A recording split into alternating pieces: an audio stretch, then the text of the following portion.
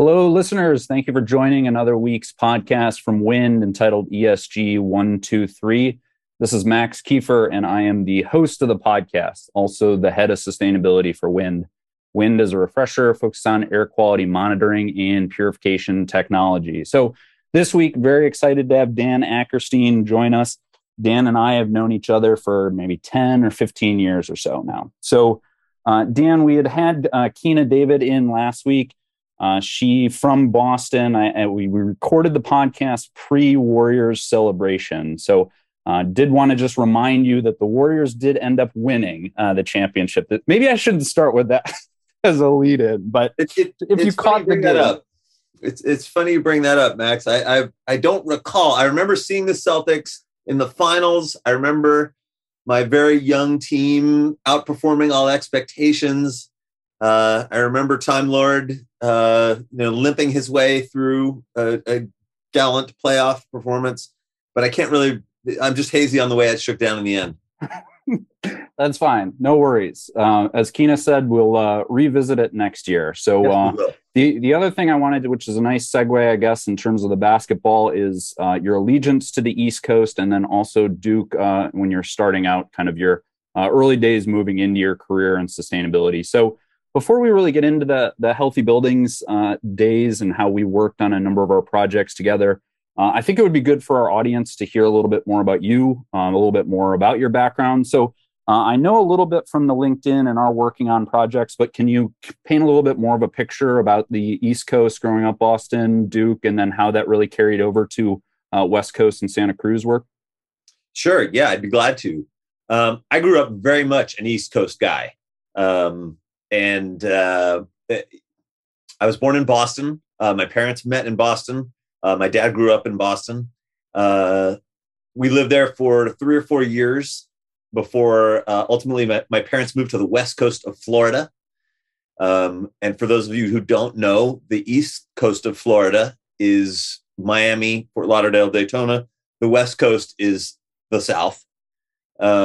And I did have the good fortune to grow up on a couple of barrier islands on the West Coast.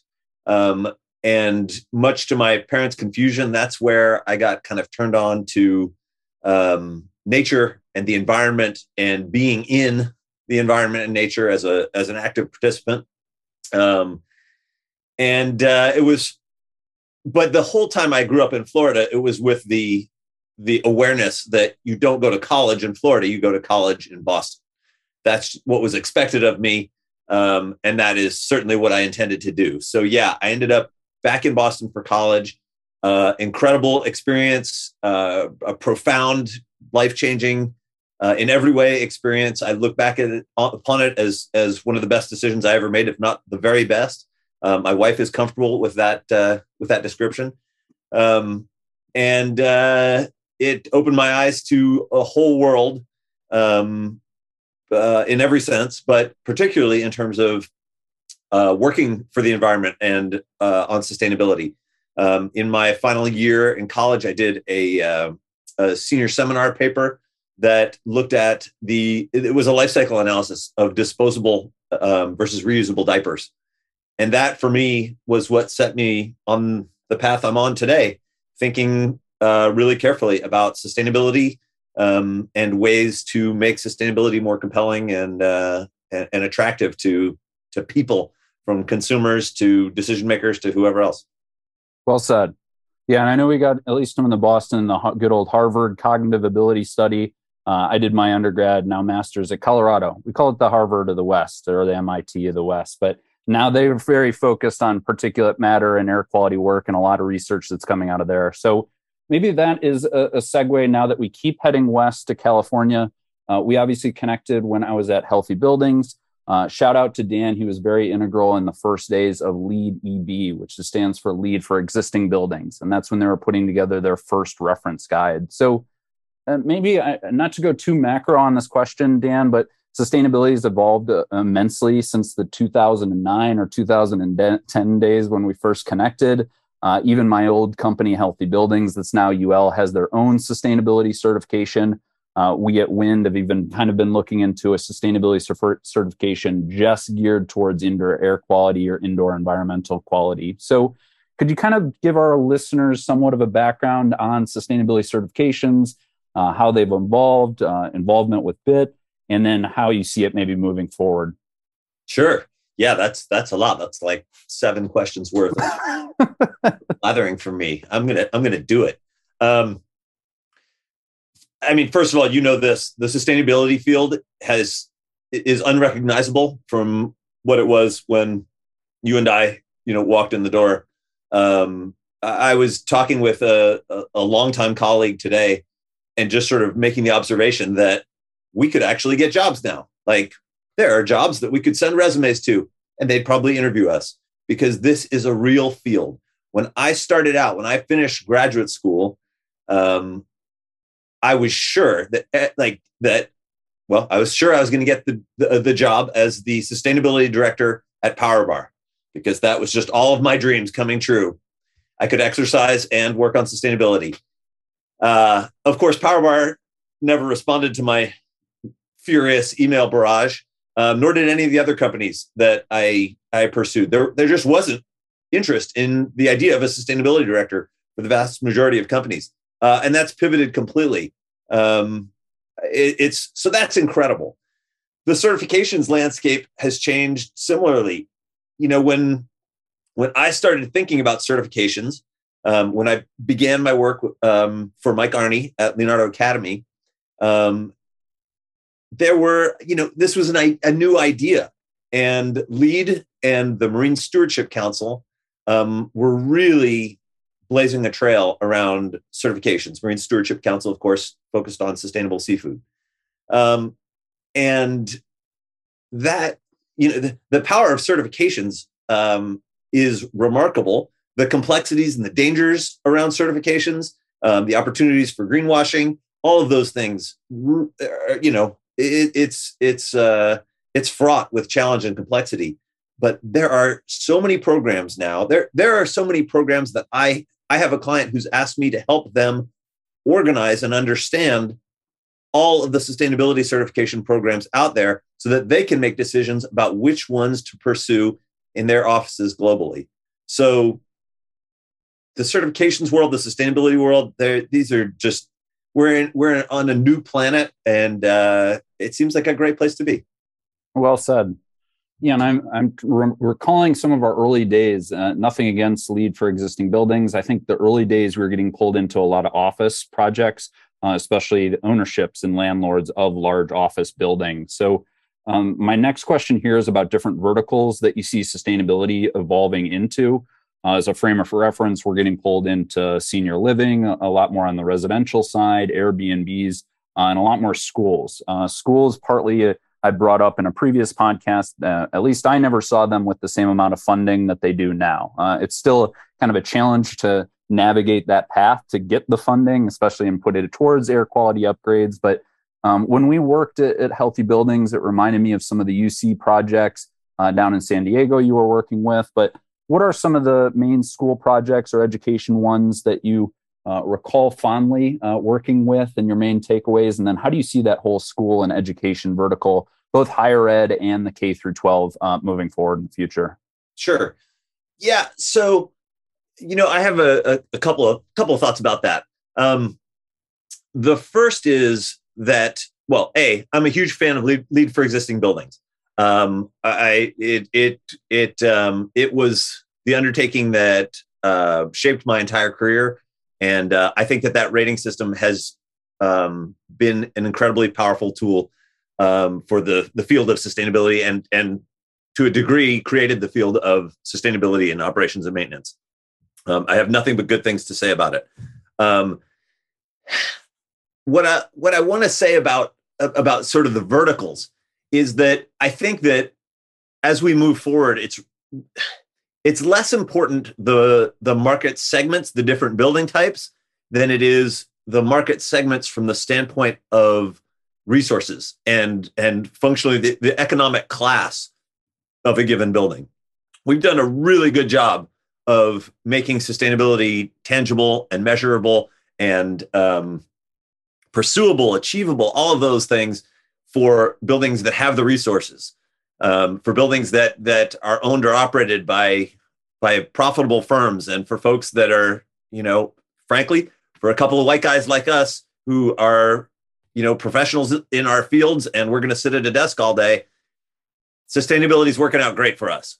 The challenge is in getting sustainability, and particularly sustainable operations, to penetrate to buildings that are under-resourced, both in terms of their operating funds and the personnel who are operating them. That to me is why the BIT building program is so important. You know this, but BIT is a program that was created by Jenny Carney, who's a personal hero. And I think that the intention of BIT is to reach the buildings and people that are not getting reached by sustainability as it exists, not getting reached by the way that sustainability certifications have come to pass, which is they're serving the top 20%, 10% of the marketplace. LEED mostly targeted at the top 25% of buildings. That's fantastic. Is that by design? They're pulling the market along? Sure. But there's a lot of buildings that are getting left behind. I think BIT is a really interesting way of addressing that and trying to reach those folks. True. Well said.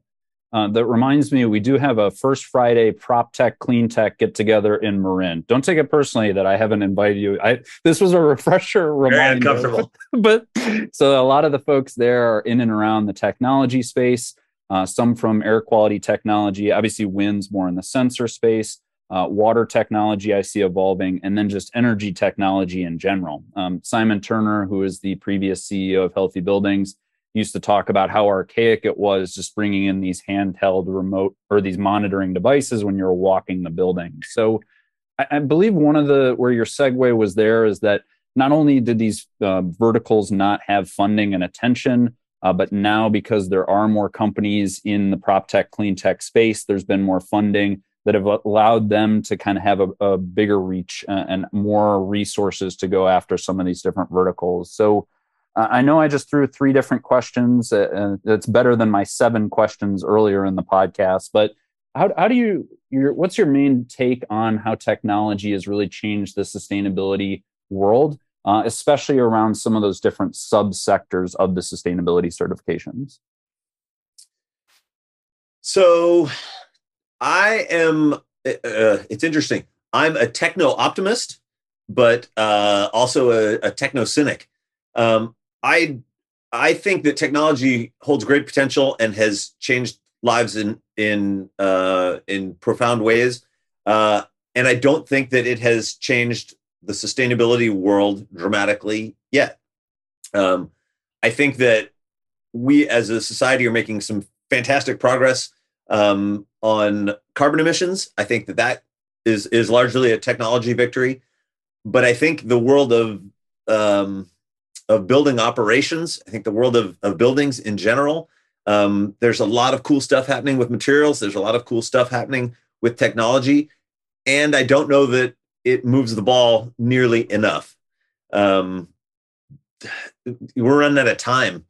And I think that sustainability has to change because laws change, because markets change, because people recognize the urgency of our predicament. And, I am counting on technology to do a whole hell of a lot to move the ball, but it's not gonna get us as far as we need to go.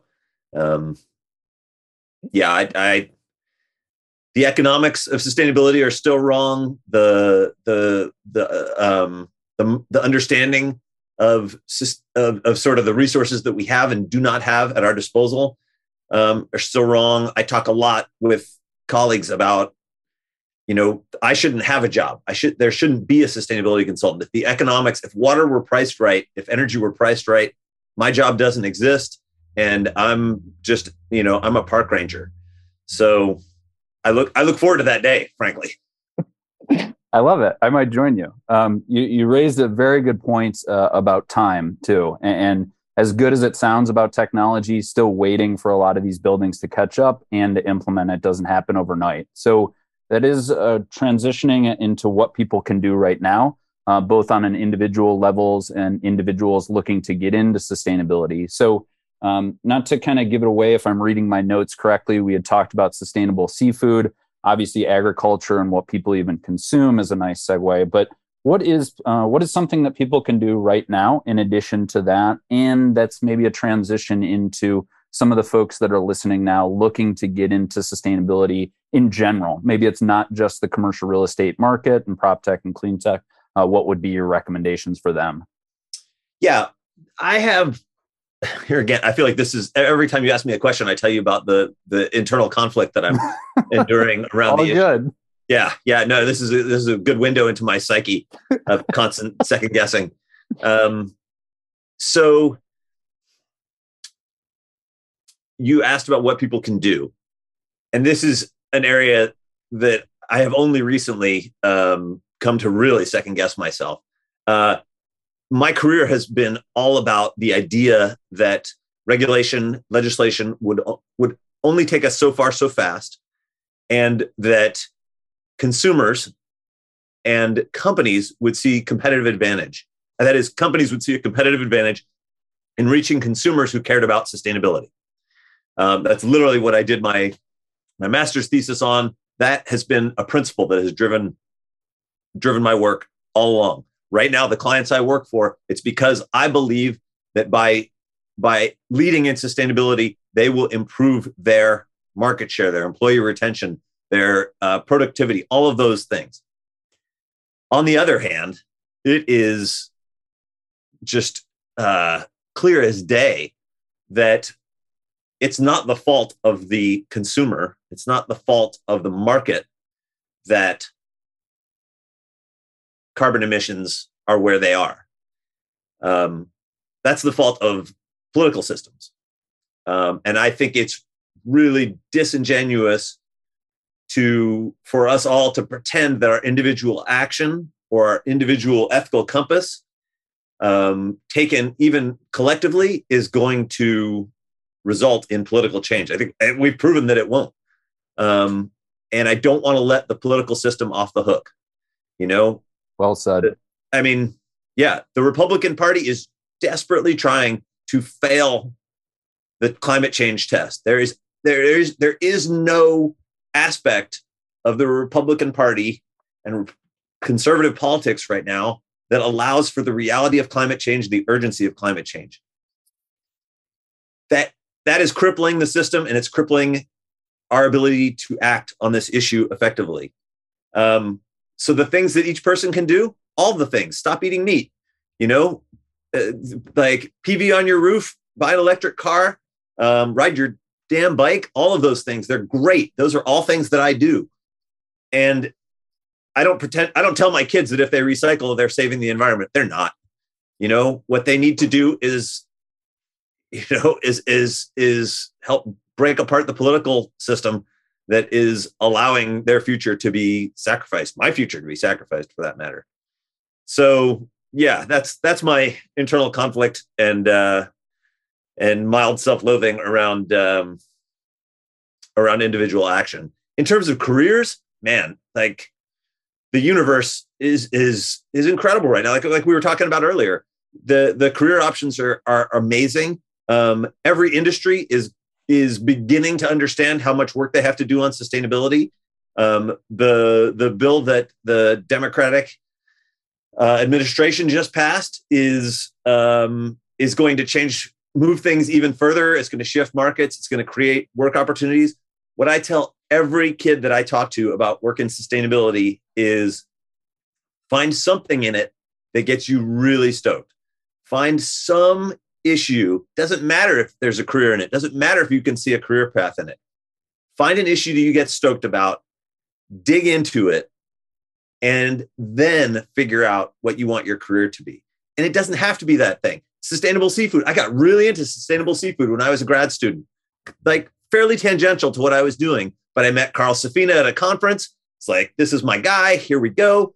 And I just read as much as I could and talked about it as much as I could. I don't do anything related to sustainable seafood. Like, it has no bearing on my career at all.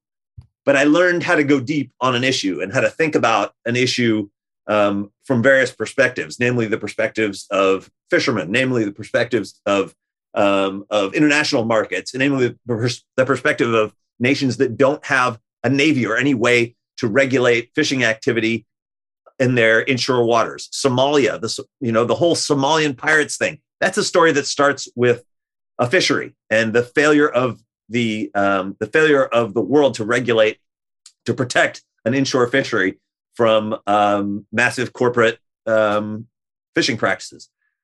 So go deep in something and take that depth, take that story to your conversations about the work that you want to do ultimately, because there's nothing more interesting than hearing someone talk about what they're passionate about.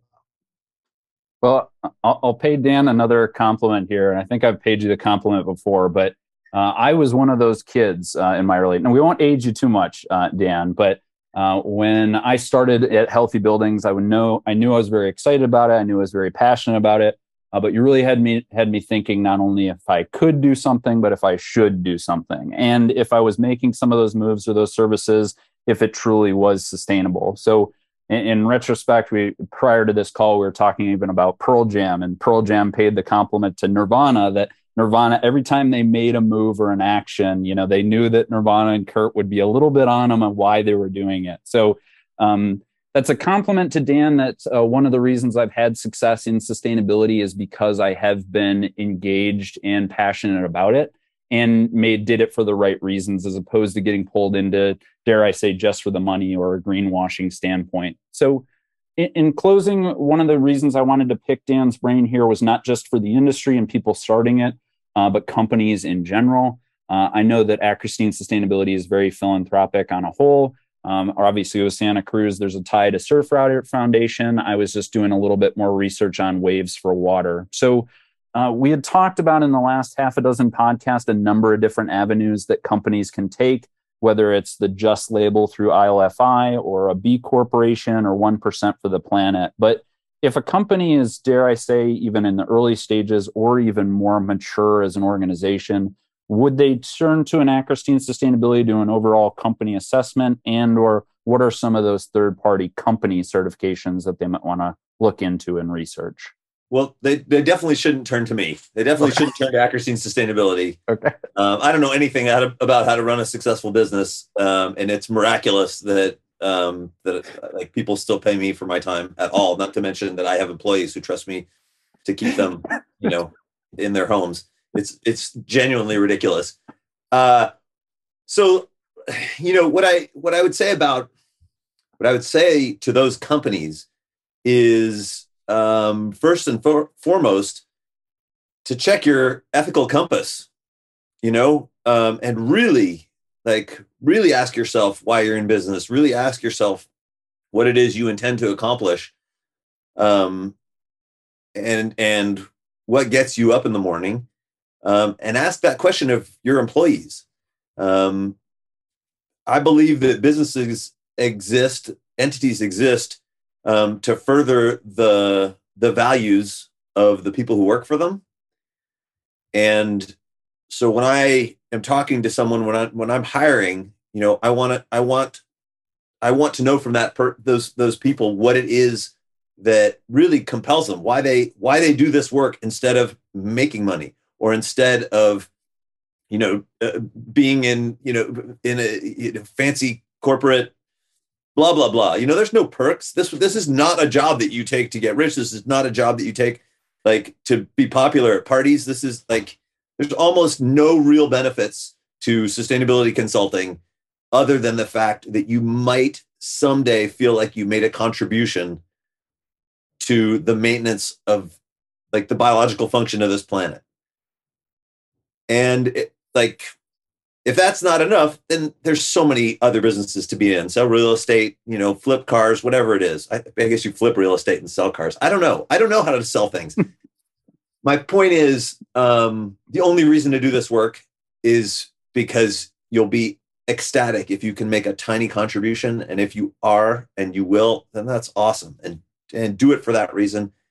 In terms of philanthropy, I feel so incredibly fortunate to do the work that I do, to have the opportunities that I have. I am absolutely a product of great privilege in so many ways. um, economic, racial, ethnic, so much privilege.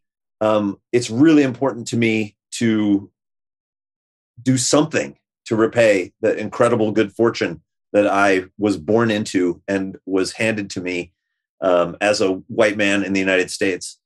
And so we do take our philanthropy really seriously as a company. Every year, at the end of the year, all of my employees weigh in on what they want to make donations to. They tell me exactly who they want to support and who they don't want to support, and the company writes checks.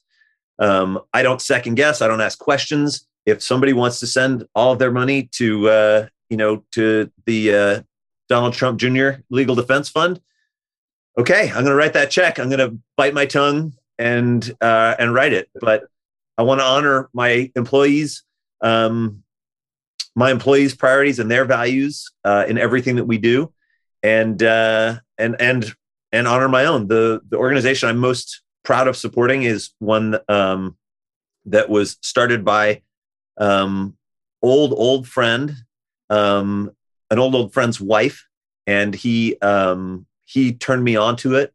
It's called African Women Rising, and they work with women who've been displaced by conflict in Uganda, and they are creating sustainable development models for these women working in refugee camps, doing permaculture. It's incredible. So when I'm having a shitty day at work, that gets it done. That gets my head back on straight and reminds me that there's bigger reasons for me to do my thing. And I'm just really honored and proud that I can be even a tiny little part of the work that they're doing. Very cool. I love it. That's a closer that you and the team did get the invite for the first Fridays in Marin. Now that I'm reminded, it goes out to your entire team because you nailed the podcast with such good information. And I think even in Marin, they have Patagonia provisions in Sausalito. So for people looking into the sustainable seafood, give that a shot or give that a chance. That's my old stomping grounds was Patagonia. They transitioned now to the food side of things. But with that, we come to a close. Dan, I really appreciate. Wait, we can't close. We can't be done. We can't be done. We haven't talked about beavers. Closing notes, closing thoughts with Dan Ackerstein. Closing thoughts. Thank you. Welcome to the Dan Ackerstein podcast. Today, nobody asked the host questions. What about me? I really enough about me. What do you think about me? I'm not interested. I want to talk about beavers. I have things to say. I'm so glad you asked, Max. I'm so glad you asked about my work with beavers. I'm embarrassed because I didn't know you were aware of my beaver related work. And so, sure. I mean, I guess I'd be willing to talk about it. Look, the most interesting thing I'm working on right now is beavers. Water replenishment geniuses. The hydrology of North America was shaped by a number of keystone species, among them the bison and the prairie dog, none more so than the beaver. The North American beaver, that is Castor canadensis, as opposed to the Eurasian beaver. There are no beavers left in the American West. And when I say no, I don't mean there are none. I mean that as a fraction of the beaver population that created the hydrology of the American West, beavers are almost non-existent on the landscape. Beavers, in fact, are incredible at changing the way that water moves across the land. Beavers slow water, they cool water, they warm water, they store carbon, they create habitat, they stop wildfires, they increase the seed stock and wildlife refugia from wildfires. Beavers are incredible. And there is an opportunity for the Western states to make use of beavers as a nature-based conservation opportunity at scale that has potential to change the hydrology of the American West, change the direction, let's say, of the hydrology of the American West. Wow. I know you're a water guy. I'm a water guy. um, beavers are where it's at. I should have picked up on it. Is that a beaver painting or drawing on the background? I don't know if that was for you. That's a common mistake. In fact, that is a sea otter. Okay, sea otter. You can tell the little urchin there. It's lying on its back. It's got a little urchin. So that's the giveaway. Sea otter versus beaver. Also, it has a very small tail. Beavers do have large and prominent tails. That's true. That's a good point. Yeah. Well, hey, no, Dan, that was perfect. Thank you. And a phenomenal closer. And I didn't add that to my script here. That's what we say is we don't have it too scripted. So I didn't get to do my dream team either. Impromptu closer. Well, I do have to pay you a compliment. A few folks from the Healthy Buildings days, as well as San Diego State. You've not only trained a number of individuals. I wanted to talk about San Diego State. Growing. So, yeah, maybe please, if you could add to that, some of the Drew Shula refers to him as the dream team that he's worked with in the past, either on his own company or tangentially. If you could maybe hit or reference some of the individuals that you think are really moving the needle and changing the industry as much, if not more, than beavers. Well, yeah, I mean, okay, it was easy to answer. Just beavers, duh. So yeah, I've been thinking about this one actually because I heard your conversation with Drew and it got me thinking about those types of people in my life or outside my life, and I've been most profoundly influenced by the people that I shared a desk with and like banged away at it, on a daily basis, like the people who sat next to me at things and we argued about minutia rather than the big sort of idea shapers. I mean, I say that Paul Hawken is the reason I'm in this field. The Ecology of Commerce was the book that gave me a sense of clarity and purpose. So start with PH, but like when I think about my dream team, it's Jenny Carney from WSP. True. She's the single most important person I've ever worked with. Yeah. She's she's the person I test my ideas against and the quality of my work against. And she is quite literally a guidepost for me in terms of the way I work in this field and the way I work in general. And I'm very much in her debt. David Bennett, formerly of Google, is someone who's really, in fact, there's so many people at Google who've been really influential and important to me. Lauren Riggs is another, Eddie Corwin, Mary Davidge. These are people that, but these are all people who I like explain to me how to use spreadsheets. Like it's that. I had a mentor. I still have a mentor. In the very early days of my professional career, named Jim Cowart. And Jim was actually really important to me in terms of helping me understand that there were different ways to go to work and different ways to be at work and different ways to be a business. And I'm still learning from Jim about that. And then the only other person I would mention in that regard is my sister-in-law, because she's actually she's a corporate coach and she works with tech fancy people all over the place. And in the first maybe 6 months that I had this business and I was really stumbling, she gave me some advice about transparency and sort of being honest with your clients about who you are and what you can and can't do and what you're good at and what you're not good at. That I've never stopped hearing that voice in my head, and it's made this business what it is. I can always just tell people, like, I'm not good at that. You shouldn't hire me to do that. And if you're looking for a company that does X, Y, and Z, or a company that feels like A, B, and C, I'm not that company. Good on you. So I'm grateful to her for that. Makes sense. Well, I will need you to put on your sales hat here and get Jenny and Bennett to do our upcoming podcast. So, oh yeah, they didn't reply to my maybe I've got a pleasantly persistent follow up with some calls and emails there. But those are Well, two rock stars in the industry. So yeah, hopefully a yeah. future recording, I'll leave it at that. Jenny's going to be jealous once she hears me on the pod. So then now she's going to have to come on and say what's up, because that's not going to sit well with her. Bennett, he might still ghost you. That guy's a tough nut to crack. But That's right. We'll stay on top of it. So, yeah. Okay. Well, Dan, no, I really appreciate it. I think that's all the closers I had, and thank you for adding those two. Very excited. As I said earlier in the podcast, Dan has really shaped my outlook on sustainability, my success at Healthy Buildings, getting into some of these different projects. And the reason I've been in it for 15 years is still that get out of bed mentality of just, why are we doing this, and wanting to make a difference. So with that, we'll come to a close. Really appreciate it, Dan, listening, for our listeners tuning in this week, and do encourage you to tune in upcoming weeks as well. Hey, thanks, man. I really appreciate it. And I appreciate those kind words. My pleasure. Talk soon, Dan.